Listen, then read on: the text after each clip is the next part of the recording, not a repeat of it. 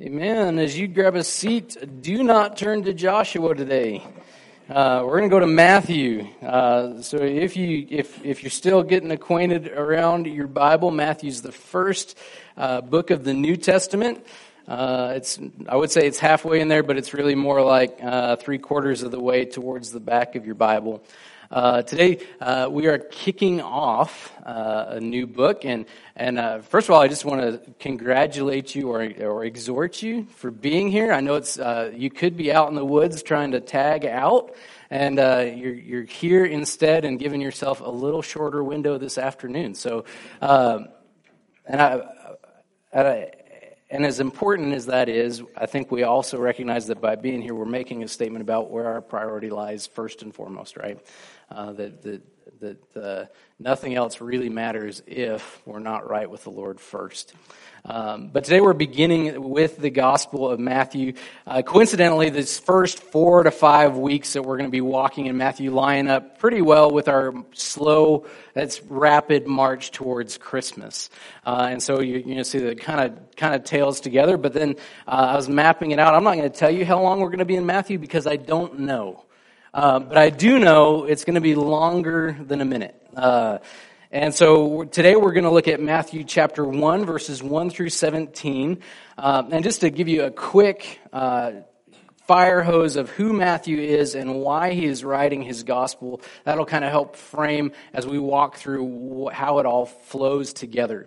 So Matthew is one of 4 gospels, and he's one of 3 of what we call synoptic gospels. And you don't have to remember that. All it means is that Matthew, Mark, and Luke are very similar in their setup, but they're different biographical views of Jesus. And then John is another biographical view of Jesus, but when you place it next to Matthew, Mark, and Luke, it's completely different in its structure and in the way that it's set up. So Matthew is, if you're wondering who this guy Matthew is and why he has the ability or the authority to write about who Jesus is, Matthew is one of the 12 of Jesus' original disciples. He was a tax collector before he was a follower of Jesus. And he writes his gospel in the mid to late 50s AD to the early 60s. And so he's writing 25 to 30 years after Jesus' ascension back into heaven.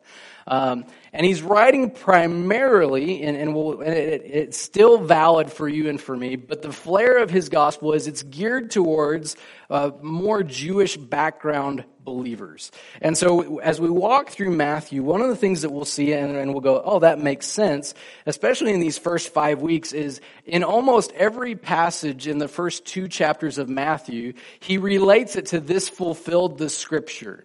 And he's telling... So it's like red flags going off for a Jewish background person. Jesus is the fulfillment of all of these things that they know about in the Old Testament. And now they are seeing the fullness of God's plan of salvation coming in Jesus. And so we're going to start off Matthew chapter 1, verses 1 through 17, probably an often read passage of Scripture around Christmas season, but seldom preached, and you're going to figure that out why in just a minute. And I hired a guest reader. Who wants to do it today? No?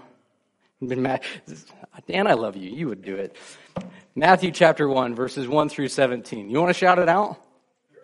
And I'll cap it off for you. So all the generations from Abraham to David were 14 generations, and from David to the deportation to Babylon, 14 generations, and from the deportation to Babylon to the Christ, 14 generations.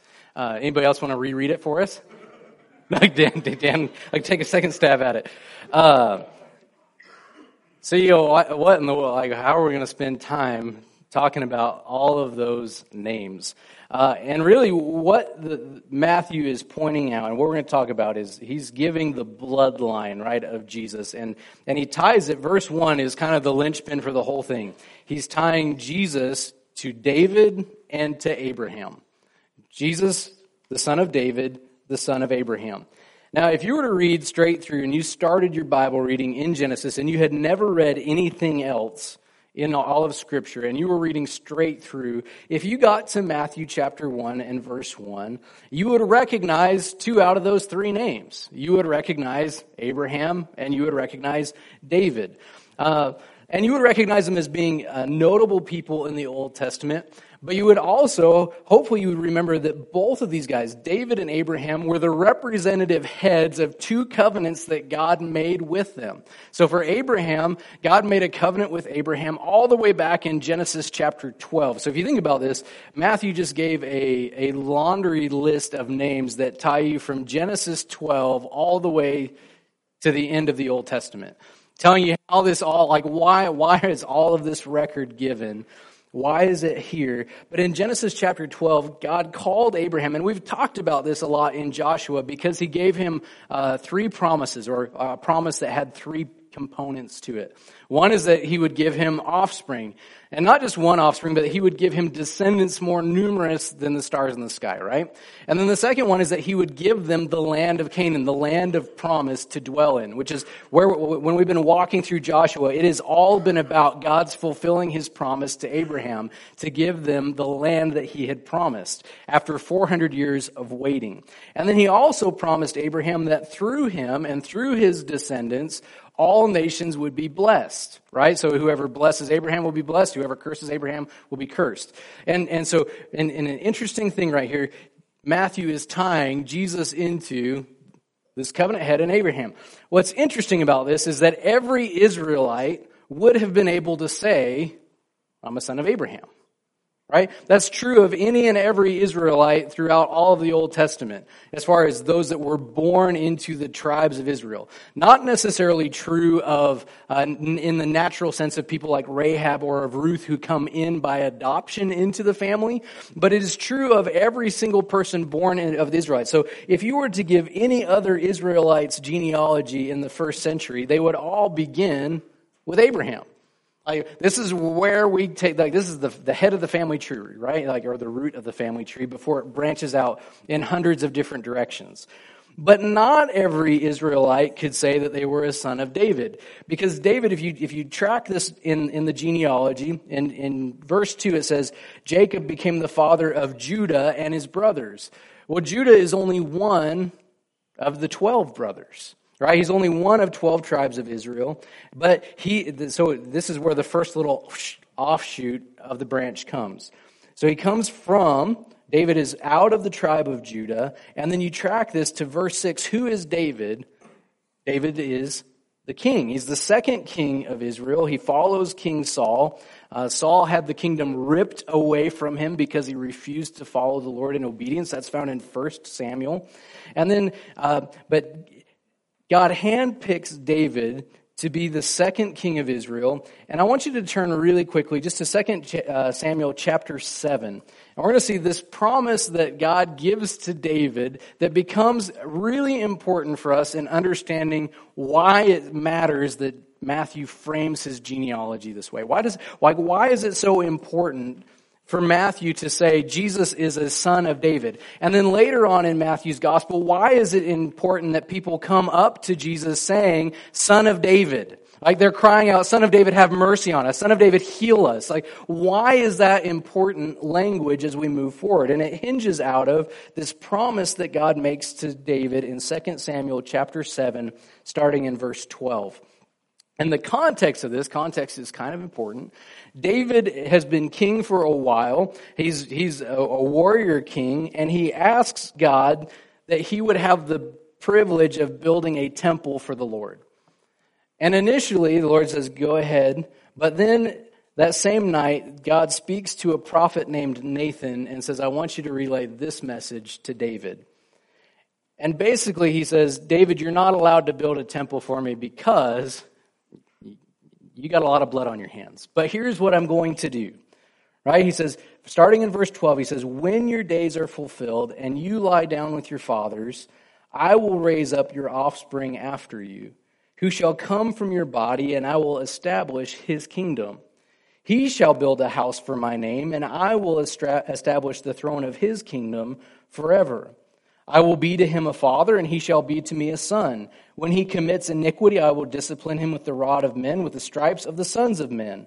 But my steadfast love will not depart from him, as I took it from Saul, whom I put away from before you. So we're going to stop right there before we read verse 16. This is kind of a profound promise if you think about it. David is following a king who just had the kingdom ripped away from him. David is getting close to, or looking forward to the day when he dies. Will the kingdom pass to his children, or will it get snatched and taken to another? And so God, in the immediate sense, he's promising, David, your son will sit on the throne. We see that as we walk through the Old Testament. This happens in Solomon. Solomon is the son of Uriah the Hittite, found in Matthew's genealogy.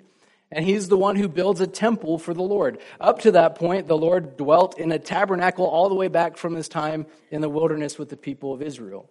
And so in an immediate sense, this is fulfilled. God keeps his promise. Solomon sits on the throne. But then in verse 16 he says, and your house and your kingdom shall be made sure forever before me. Your throne shall be established forever. So not just will your next son sit on the throne, but this promise is given to David that the kingdom will be established. His kingdom will be established and it will never fade away. And you go, that sounds like a really good promise. Who would like that promise? You're going to be king and there's going to be a kingdom in your name forever and ever and ever. Sounds really good. Now the problem is when Matthew is writing about the birth of Jesus and when Jesus is born, the problem is that there is no king in Israel. Not just like there's no king in the line of David sitting on the throne when Jesus is born. And I have a timeline up here for you because this is one of my favorite things. So if you look, you have your Bible. It says Gospel of Matthew.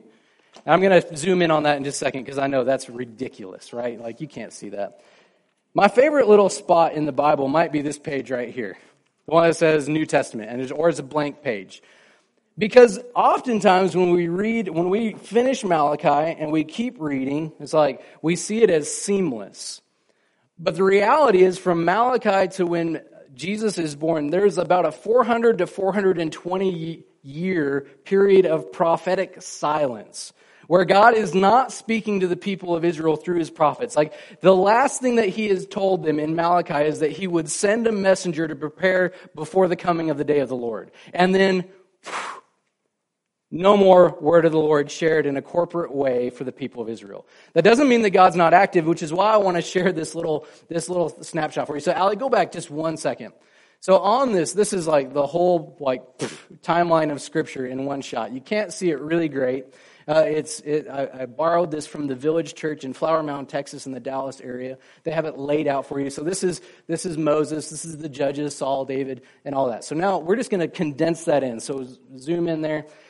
So in 722, on the far right of your screen, far left of your screen, can't get my directions right, my right, your left, 722, if you're reading in the Old Testament, this lines up with when the Assyrians came and they took the northern 10 tribes of the people of Israel into captivity.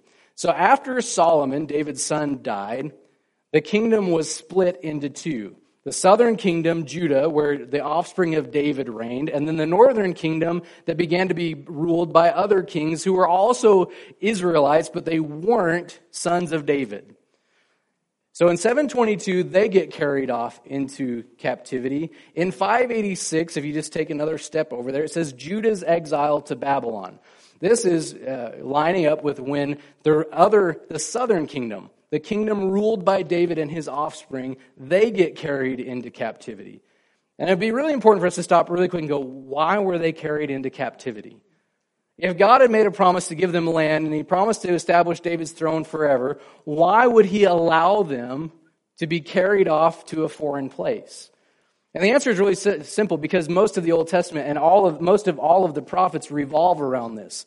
The people of Israel, even though they were designed to be God's light unto the nations and to respond and to relate rightly to the Lord, instead of following the Lord with their whole heart, which is what we've been talking about in all of the book of Joshua, if you've been with us for the last several months, right? That it all hinges on, if you follow me, if you keep my covenant, you stay in the land. But as soon as you go after all of the other gods, like all of the other peoples of which I have driven out in front of you, then I'm going to drive you out of it as well.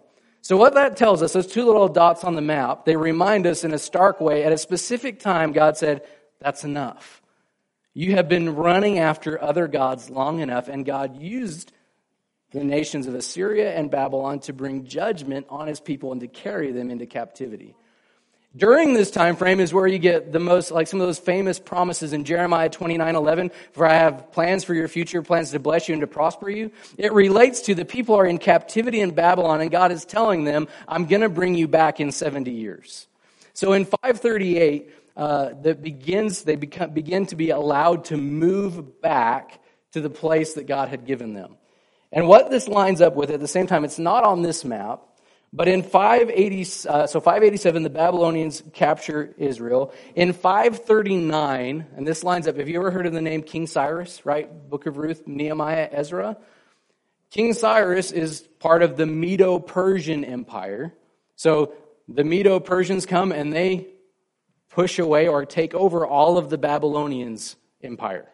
So you have the Assyrians that were really big, the Babylonians conquer them. The Babylonians are huge, and the Medo-Persians come and conquer them. The next year, King Cyrus starts to allow the people of Israel to move back to Jerusalem. That's why you have Nehemiah and Ezra talking about the rebuilding of the walls. They are rebuilding the walls because they were torn down when the people were carried off into captivity. Okay, you keep walking through this in 332, these Medo-Persians, huge empire, is conquered by the Greeks. That happens in this blank page period of time. 332, under Alexander the Great, most of the known world is conquered and brought under his control. In 327, so just 5 years later, Alexander the Great dies, and two of his generals split up his territory. Now, if you're paying attention really closely, you could go back and read Daniel, and you remember the vision that Daniel has about the statue? This lines up with the vision that God gives to Daniel to understand the future events that are happening in the world. And then in 320, one of those generals that is reigning out of Egypt annexes Israel, gives them back some of their freedom, and yet there is still, in all of this time, there's no king in Israel. When they go and resettle the land, if you're looking at Matthew's genealogy, Zerubbabel, the son of Shealtiel, he's the governor, but he's not the king. There's no king reigning in this period. There's no son of David sitting on the throne. In 175 AD, or in BC, 175, so in this intertestamental period, there's no dots on the map for these couple of things. But there's a guy named Antiochus IV who in 167 defiles the temple, goes and slaughters a pig inside of the temple. Defiles the temple, right? Which causes a Jewish uprising and revolt led by the Maccabees. So if you ever wonder, where does Hanukkah come from? Hanukkah originates in this in-between phase where the Maccabees wage a revolt and seize control of Israel again, restoring the right worship in the temple. That happens in 164. They establish Hanukkah, which is still right around this time of the year observed by Jewish people to this day, commemorating the restoration of Israel in this time period where somebody had gone in and defiled the nation. So from 142 to 63 BC, I know I'm throwing dates at you. If you're writing them down, that's fine. If you're not, that's okay. I'm just helping you understand what is happening in this period. There's freedom, but they're under kind of the Maccabean rule. They're still not a son of David sitting on the throne. In 63 BC, under one of his generals, Julius Caesar's Rome conquers Israel, and now they are back under foreign rule, which is the case until 320 AD. So for another 400 years, Israel will be under Roman control. And in 40 BC, under Roman rule and by Roman decree, Herod the Great is made to be the vassal or the king over Jerusalem. And the thing that's interesting about Herod is what's called, he's an Idumean, which means he's from Edom, which means he is, his great-great-great-great-great-grandfather is Esau instead of Jacob. And his mom is Jewish. So what you have when Matthew is writing his genealogy in Jerusalem at the time where Jesus is born, you have an illegitimate king sitting on the throne. After 700 years of no king sitting on the throne, 586 years. So Matthew's gospel is showing this Jesus, the son of Abraham, is the right son of David. Tying him not just to Abraham and those promises, but he is the son of David who has come to sit on a throne. Now, you go, that sounds really good. As we walk through the Gospel of Matthew, what we will see is probably in the same way that you and I, if we were to read this for the very first time and we were to understand that in its context, we would expect Jesus to, at the end of the Gospel of Matthew, to be sitting on a throne in Jerusalem inside of a recently conquered Jerusalem, free of Roman oppression. Right? That is what the people are expecting. They're expecting a king. There's this expectation and a longing for this king who will reestablish the right throne of David, who will kick out all foreign oppressors. Like, that's all they have known for 586 years is foreign rule and this grappling over power. And there's a longing and an expectation that God will make all of this right when he sends a son of David to sit on the throne. So having that in mind, you can see when we get down the road in Matthew, we're going to go, oh, I can see how they got that wrong. I can see how they misread what they expected Jesus to do as king. But it's also interesting that when you come to Matthew's genealogy, Matthew chapter 1, verse 1, it's the very first mention of Jesus by name in all of Scripture. But it is not the very first mention of who he is or what he will do in Scripture. Up to this point, though, there's an expectation, all the way back to Genesis chapter 3, that Adam and Eve one day will have a child who will conquer the serpent who deceived them from the very beginning. There's this thread throughout all of Scripture, this longing for the right deliverer, the right Savior, the right King who will set his people free.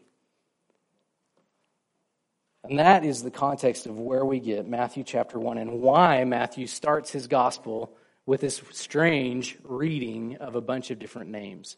So I want to give you just three quick, they're not exhaustive, but three quick takeaways of why this genealogy matters. So one thing it helps is this for us to understand the context in which Jesus was born. He was born into a chaotic geopolitical mess, right? But the first thing that I want to take away out of the genealogy, if you were to read through this and you go through and you see all of the strange names again, many of which you can go back and read about in the Old Testament, the first thing is a reminder that God uses ordinary people in his plan and his purpose. There is not a single person listed outside of Jesus in these verses that is not a normal person, not an ordinary person. There's not a single person that you could go back and look at their account in the Old Testament and go, that person was perfect. All of them were messed up. Some of them were exceedingly messed up. And yet through ordinary people, God is accomplishing throughout all of the pages of the Old Testament. For every disappointment, God is accomplishing his purpose.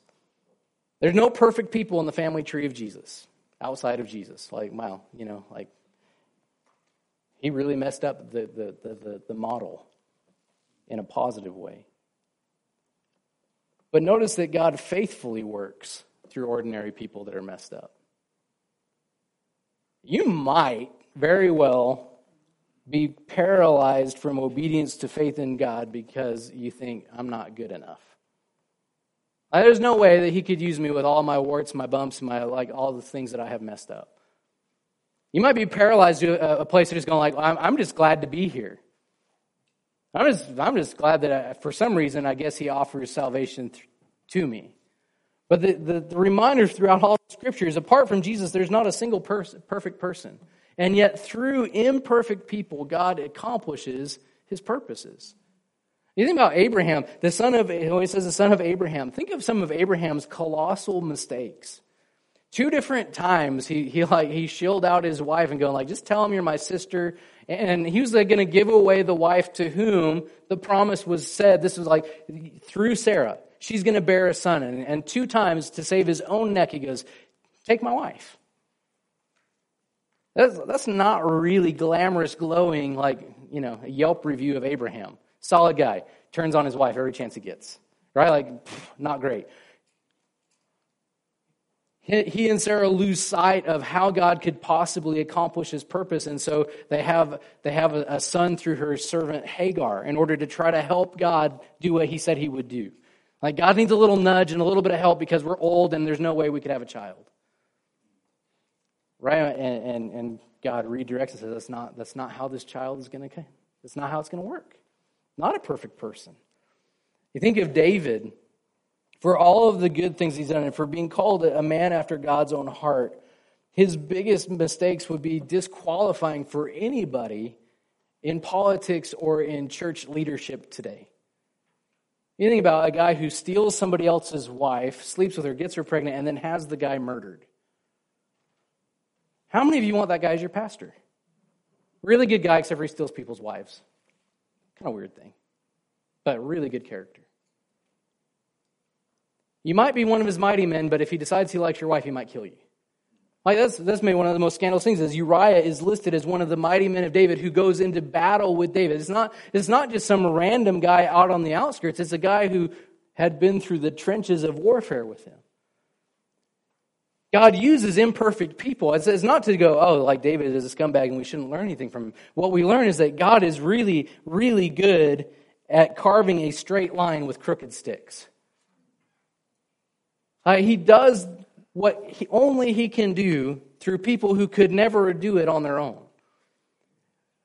So if this morning you're going, there's no way that God could use me. If you read through some of these people and you go, if God could use them, could he not use you too? If you fast forward this into the New Testament, the guy who is writing this gospel is a tax collector who takes advantage of his own people to carve out a fortune and gaining the pleasure of the Romans and the hatred of his own people.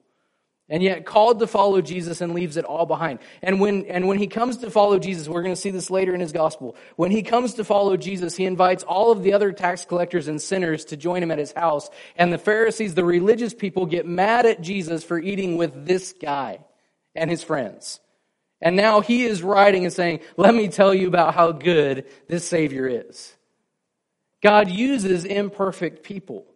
Like, we are really good at looking at our story and going, these are all the reasons why God would never or could never or should never use me. That is not to say, let's sin so that God's grace might be amplified, in the words of Paul in Romans. But it is to say that your screwed upness is unable to thwart God's goodness and faithfulness. That's one of my favorite things I've seen. I don't know if you've seen it going around on the internet, but it says, like, when God called you to salvation, he took into account your stupidity. He knew what he was getting in us, people. He knew. And he still chose you.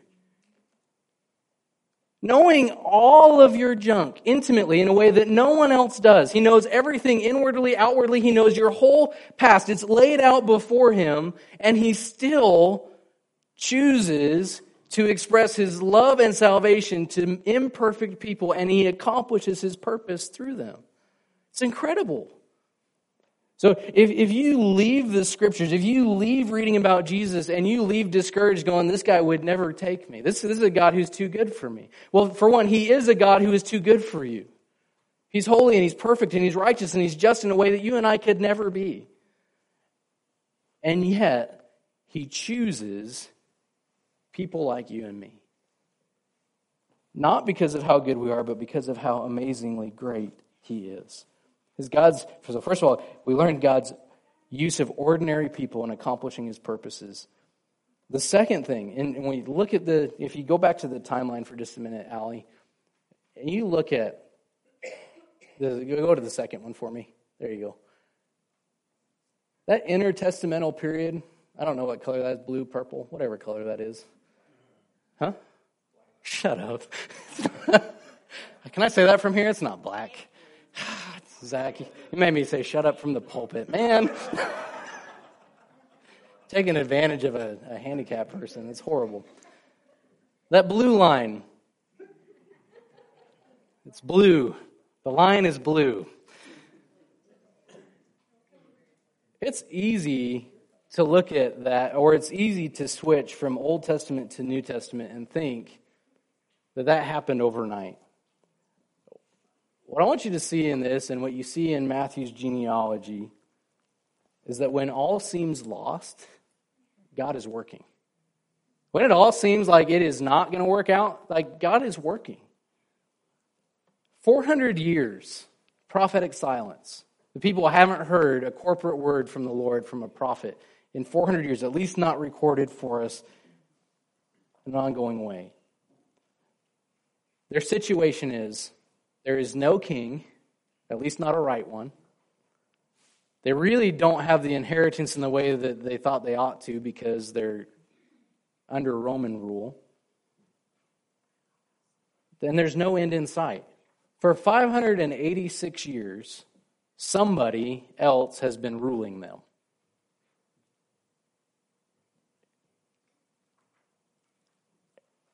No king, no inheritance, no end in sight.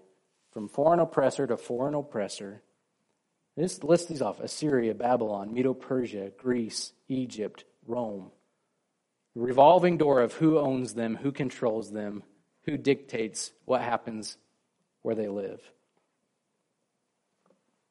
And yet in all of that, God is at work. You see that in the genealogy, that he in all of these, he's bringing a line through whom the Christ or the Messiah, Jesus, will be revealed. But not only that, what is incredible about this period when you begin to read it in light of the rest of the New Testament, especially in the book of Acts, is that because of the Greeks in about 330, you have a universal language and almost a universal culture across most of the known world. Everybody speaks Greek because it's the language that everybody speaks for business and commerce. Everyone in the known world. You imagine this. This is kind of like how people want to learn English today. It's the language of business, right? In that day, it was Greek. There was a common language so that people could talk to anybody, anywhere. They just pop in and you know Greek. I know Greek. What's interesting about that is when you look at that in light of Pentecost in Acts chapter 2, when the disciples, the 120 in the upper room are filled with the Spirit and they begin to speak in tongues. Like it's interesting that they're speaking to Hebrews or Jews that are scattered throughout the known world coming back to Jerusalem for a festival, and they're hearing in Greek, but they're also hearing in the languages that they live, because Greek is the universal language, but they're also learning and speaking all of the languages to which they had been dispersed under Babylon and Assyria. So during Babylon and Assyria as well, when the people of Israel got dispersed throughout, not all of them came back to Israel in 539. A bunch of them stayed in all of these little pockets, and they started what are called synagogues. They started synagogues so they could continue to teach the law away from the temple, so they could continue to observe the Old Testament law wherever they lived. Which is interesting because when Paul pops up as the first missionary, when he goes to a new city, where does he always go first? The synagogue. Well, why are people in synagogues?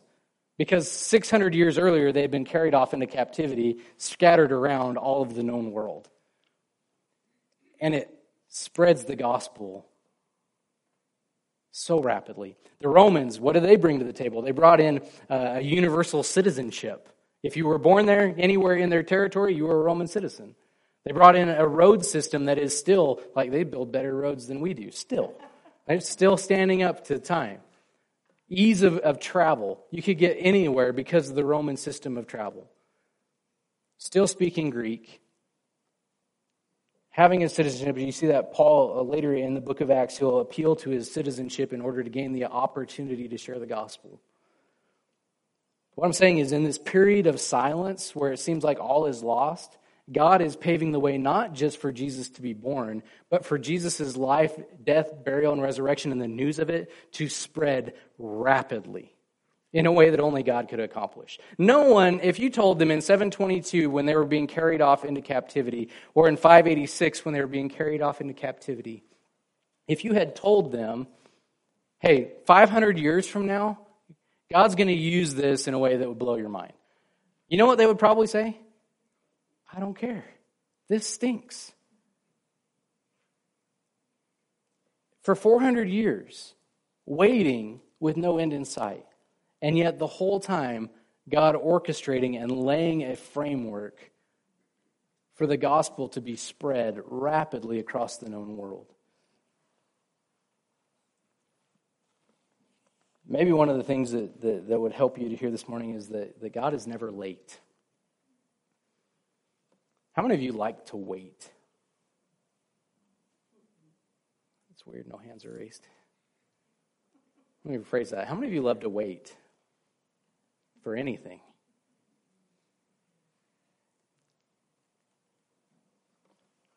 I was thinking about this, getting ready for today. Do you know how often the idea of waiting pops up in Scripture? Waiting is woven through God's activity all throughout. Think about it. In Genesis chapter 12, Abraham was already getting up in age, and he was promised that he would have a son, and it didn't happen for another 30 years. 30 years waiting.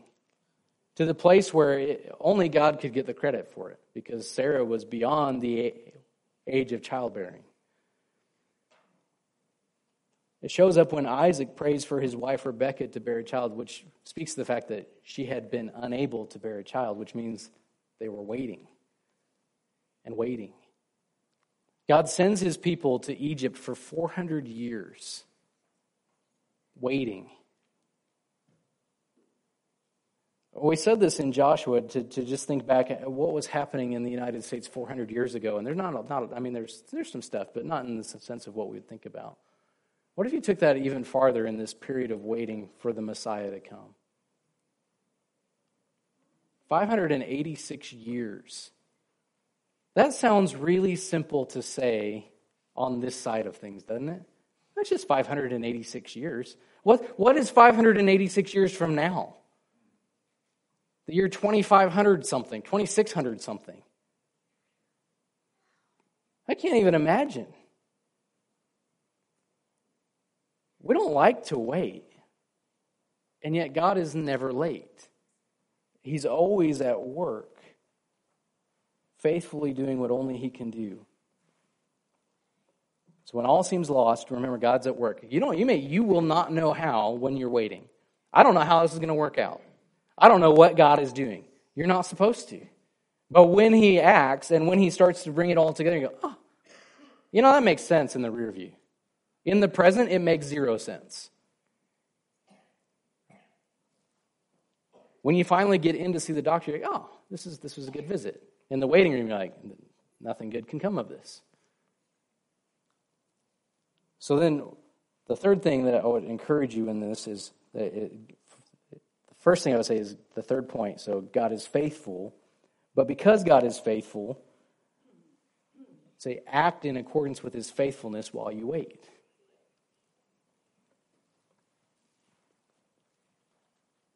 I want to take you to we're going to finish up in 2 Peter chapter 3. I think of this in this idea of waiting. In 2 Peter chapter 3, Peter is writing down the road. He is writing to those that are like you and I. We are waiting on the return of Jesus, not on the first coming of him, but on his return. And there are people that Peter is writing to, there are people that are telling them that their waiting is in vain. Like, he's not coming back. What are you doing waiting for the return of Jesus? And it's kind of interesting. He starts with, in verse 8, he says, "Don't overlook this one fact, beloved, that with the Lord 1 day is as 1,000 years, and 1,000 years is 1 day. The Lord is not slow to fulfill his promise, as some count slowness, but he is patient towards you, not wishing that any should perish, but that all should reach repentance. But the day of the Lord will come like a thief, and then the heavens will pass away with a roar, and the heavenly bodies will be burned up and dissolved, and the earth and the works that are done on it will be exposed." Well, here's what I want you to hear. So he's saying the Lord is coming. He's not slow, as some people think slow is. Time does not matter to him. Those 586 years, like God is not going, ha, ha, ha. This is so long. Like it is immaterial to him, which is hard for us to wrap our heads around because everything we do is wrapped around time. But then notice this, he says, The day of the Lord will come, and he says, since all these things are thus to be dissolved, what sort of people ought you to be? In lives of holiness and godliness, waiting for and hastening the coming of the day of God, because of which the heavens will be set on fire and dissolved, and the heavenly bodies will melt as they burn. But according to his promise, we are waiting for new heavens and a new earth in which righteousness dwells. So I want you to hang on to that question, though, in verse 11. What if this is the case, if Jesus is coming back, you don't know when, what sort of people ought you to be while you wait? And I'm going to finish reading the passage in a minute, but I want to make a statement. I want you to hear the whole thing and not just the first part. Okay? Because if you take away just the first part, you're going to be really angry at me. First thing I want to say, in light of this, and I'm going to clarify it with the second line. Okay? So hang with me. Don't waste your life waiting for Jesus' return. Let me say that again. Don't waste your life waiting for Jesus' return. In the sense of waiting for Jesus' return, sitting on your hands in a chair going, Jesus is coming back, none of this matters. Don't waste your life doing that. If Jesus is coming back, what sort of people ought you to be in the meantime? He says, cultivating holiness and godliness. He says, therefore, beloved, verse 14, since you are waiting for these, he doesn't just say, just wait absent-mindedly without anything to do. He says, wait for these. Be diligent to be found by him when he returns without spot or blemish and at peace. And count the patience of our Lord as salvation, just as our beloved brother Paul also wrote to you according to the wisdom given to him. The patience of the Lord he equates with salvation and repentance. He is surely going to return, but he delays his coming so that more people will experience salvation in his name. So it would be ridiculous for us as his followers to waste our life waiting on his return without action. To just twiddle our thumbs and say, Jesus is coming, so come, Lord Jesus, we're ready. In the waiting, we are to be acting, following diligently. Living lives cultivating faithfulness, steadfastness, diligence, holiness, godliness. Whether he returns today, tomorrow, or 100 years from now. From this moment, moving forward, be faithful. We're going to see that play out in some of Jesus' parables when he talks about, the owner of a field going away and leaving people as stewards of it. How do you want to be found when the master returns? Diligently working with what he has given you, or sitting on it going, I knew you were coming back. And he said, it would have been better for you to just put it at interest than to just sit on it and do nothing. In the waiting, he is working. So in the waiting, be faithful, following.